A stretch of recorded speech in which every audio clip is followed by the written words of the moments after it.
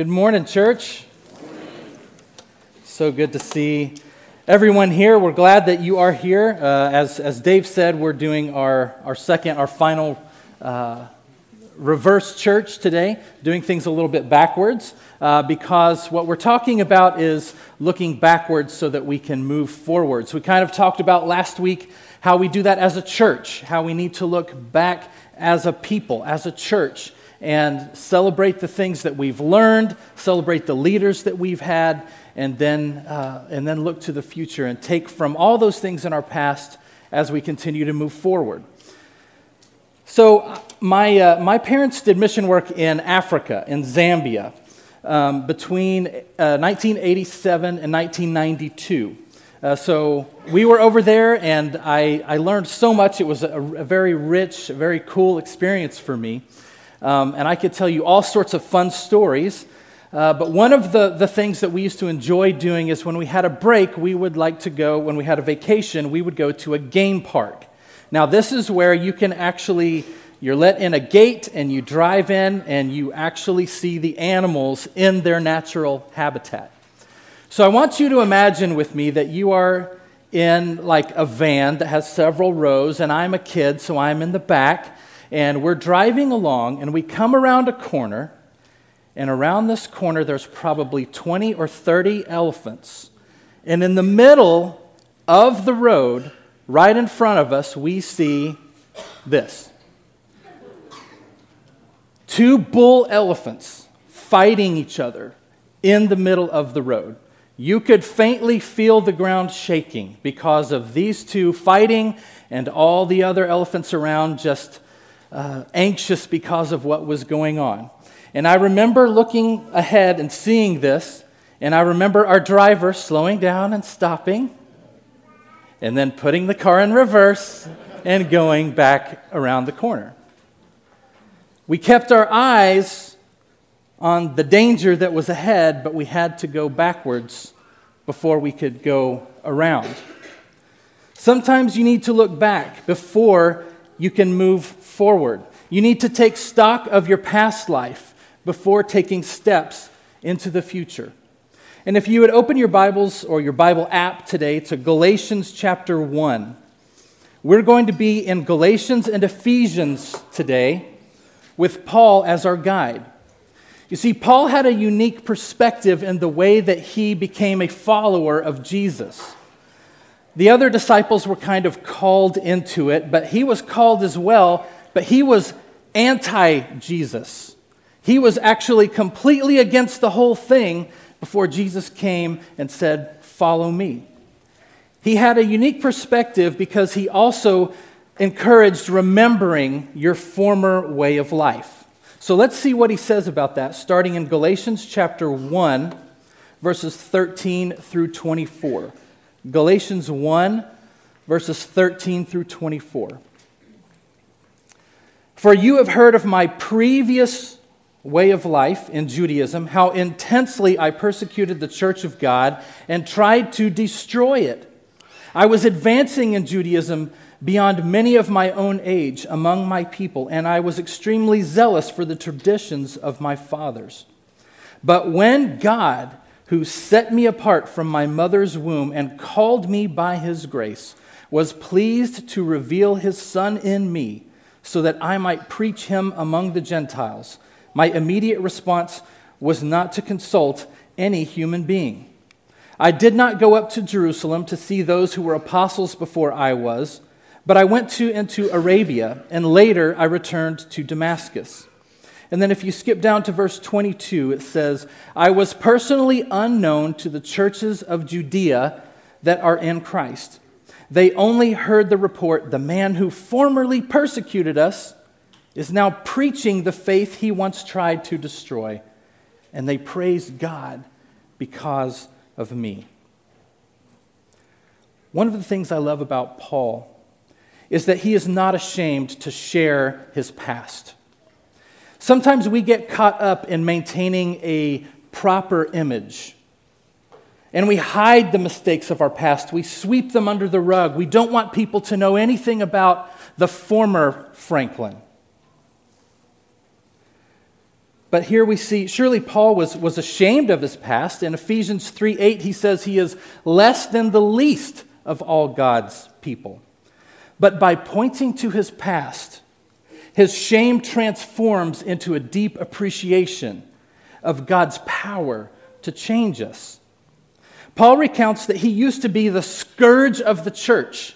He would march right into the middle of church meetings and pull people out and take these Christians and take them to prison. Or worse,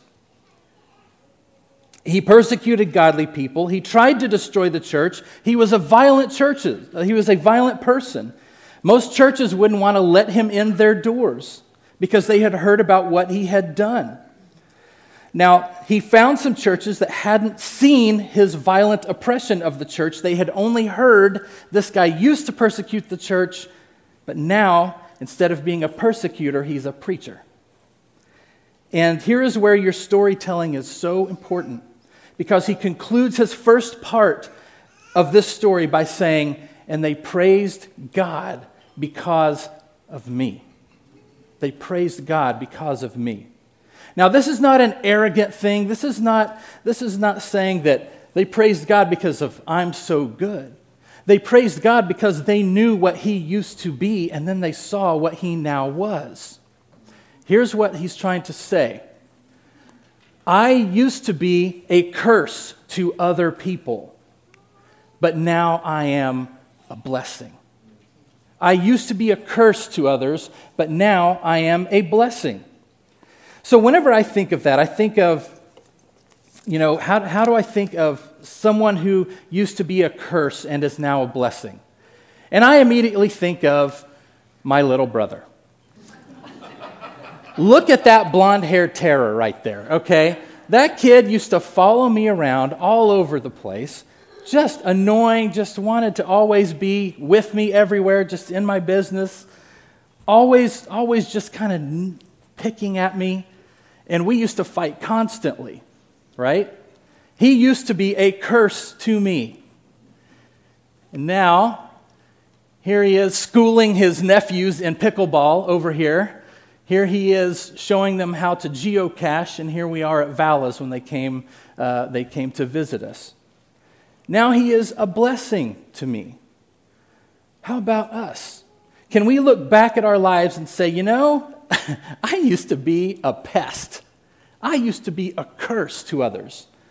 Can we now say, God has helped me grow to the point where I am a blessing to other people? Are you allowing God to change you from being a curse to being a blessing? After Paul talks about himself, he starts to encourage the Galatians and the Ephesians to look back at their own lives. So let's take a look at Ephesians chapter 2, verses 1 through 7. Ephesians chapter 2, verses 1 through 7 says this. As for you, you were dead in your transgressions and sins, in which you used to live when you followed the ways of this world and the ruler of the kingdom of the air, the spirit who is now at work in those who are disobedient. All of us also lived among them at one time, gratifying the cravings of our flesh and following its desires and thoughts. Like the rest, we were by nature deserving of wrath. But because of his great love for us, God, who is rich in mercy, made us alive in Christ, even when we were dead in transgressions. It is by grace you have been saved. And God raised us up with Christ and seated us with him in the heavenly realms in Christ Jesus, in order that in the coming ages he might show the incomparable riches of his grace, expressed in his kindness to us in Christ Jesus. So what is Paul trying to say here? Paul is trying to say, I used to be a zombie, and now I am awake. What is another word for zombie? The walking what? The walking dead. They're walking around, they're dead, and they don't know it. Sound familiar? Ever had a time in your life when you're stumbling around and you're not really paying attention? And then you kind of wake up and say, where did that last hour go? Where did that last week go?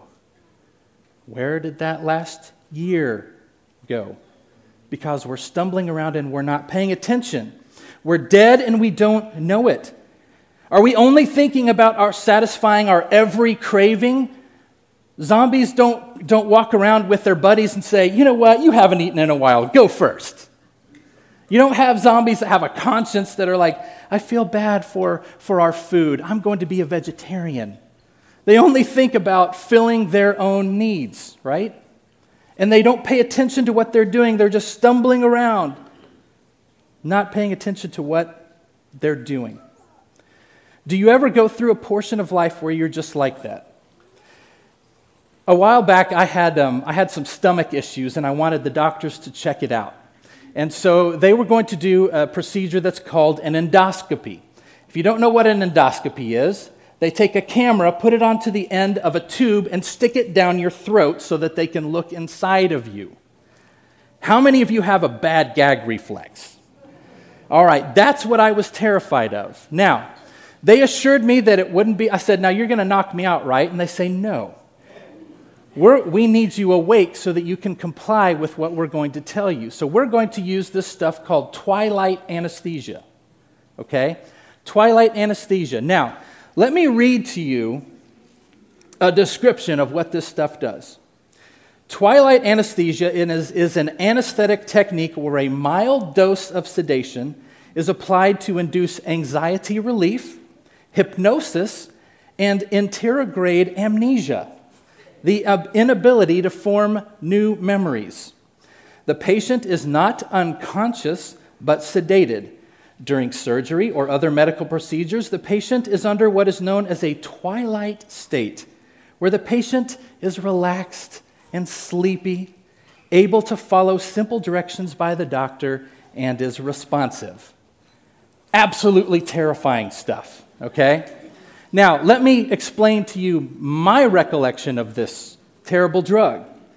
I remember being in the operating room, and I remember saying, I'm so sorry, I can't even go to the dentist and them without gagging. I am so sorry. And they're like, it's going to be fine, it's going to be fine. Don't even worry about it. And they're prepping and they're going around and they're reassuring me, cut. Next thing is I'm sitting in a bed and my wife is talking to me. Now here's the creepy part. I read the notes that they took on the procedure. The notes said, he was a great patient, very compliant, did everything we asked him to. The procedure went smooth, it was great. They could have been lying for all I know. I have zero recollection of that. There's a block of time that's completely cut out that I don't remember. Are you asleep, stumbling through your life? Are you asleep in your marriage? Wake up. Are you just stumbling through your relationships and not really paying attention to other people? It's time to wake up. God wants something better for our relationships, for the way that we interact with people. He doesn't want us to stumble around like the walking dead. Galatians chapter 2 and verse 20, Paul says this, I have been crucified with Christ, and I no longer live, but Christ lives in me. The life I now live, I live by faith in the Son of God, who loved me and gave himself for me. See, Paul doesn't want you to walk around like the walking dead. He wants you to bury that old zombie. He wants you to understand that walking around in sin is you walking around dead. And he wants you to go ahead and bury that old person and rise up to a new life. I found this website where you could build your own tombstone. And so you can put the date on there. What would it be like if we made a tombstone of the day we were baptized into Jesus Christ? And we looked at it to remember what the old person was like. What if we took stock and looked back at that and said, I was dead, and now I'm alive? Can we say that we are truly dead, and now we are alive, we have been brought back to a new life? And that's why when we're baptized, it's kind of like going into a grave, because we're putting that old person to death and rising up to a new life. Ephesians chapter 2, verses 11 through 13 and 19. Paul continues talking about remembering your former way of life. So let's take a look at Ephesians chapter 2, starting in verse 11. Therefore, remember that formerly you who are Gentiles by birth and called uncircumcised by those who call themselves the circumcision, which is done in the body by human hands. Remember that at that time you were separate from Christ, excluded from citizenship in Israel, and foreigners to the covenants of the promise, without hope and without God in the world. But now in Christ Jesus, you who once were far away have been brought near by the blood of Christ. Let me continue actually in here.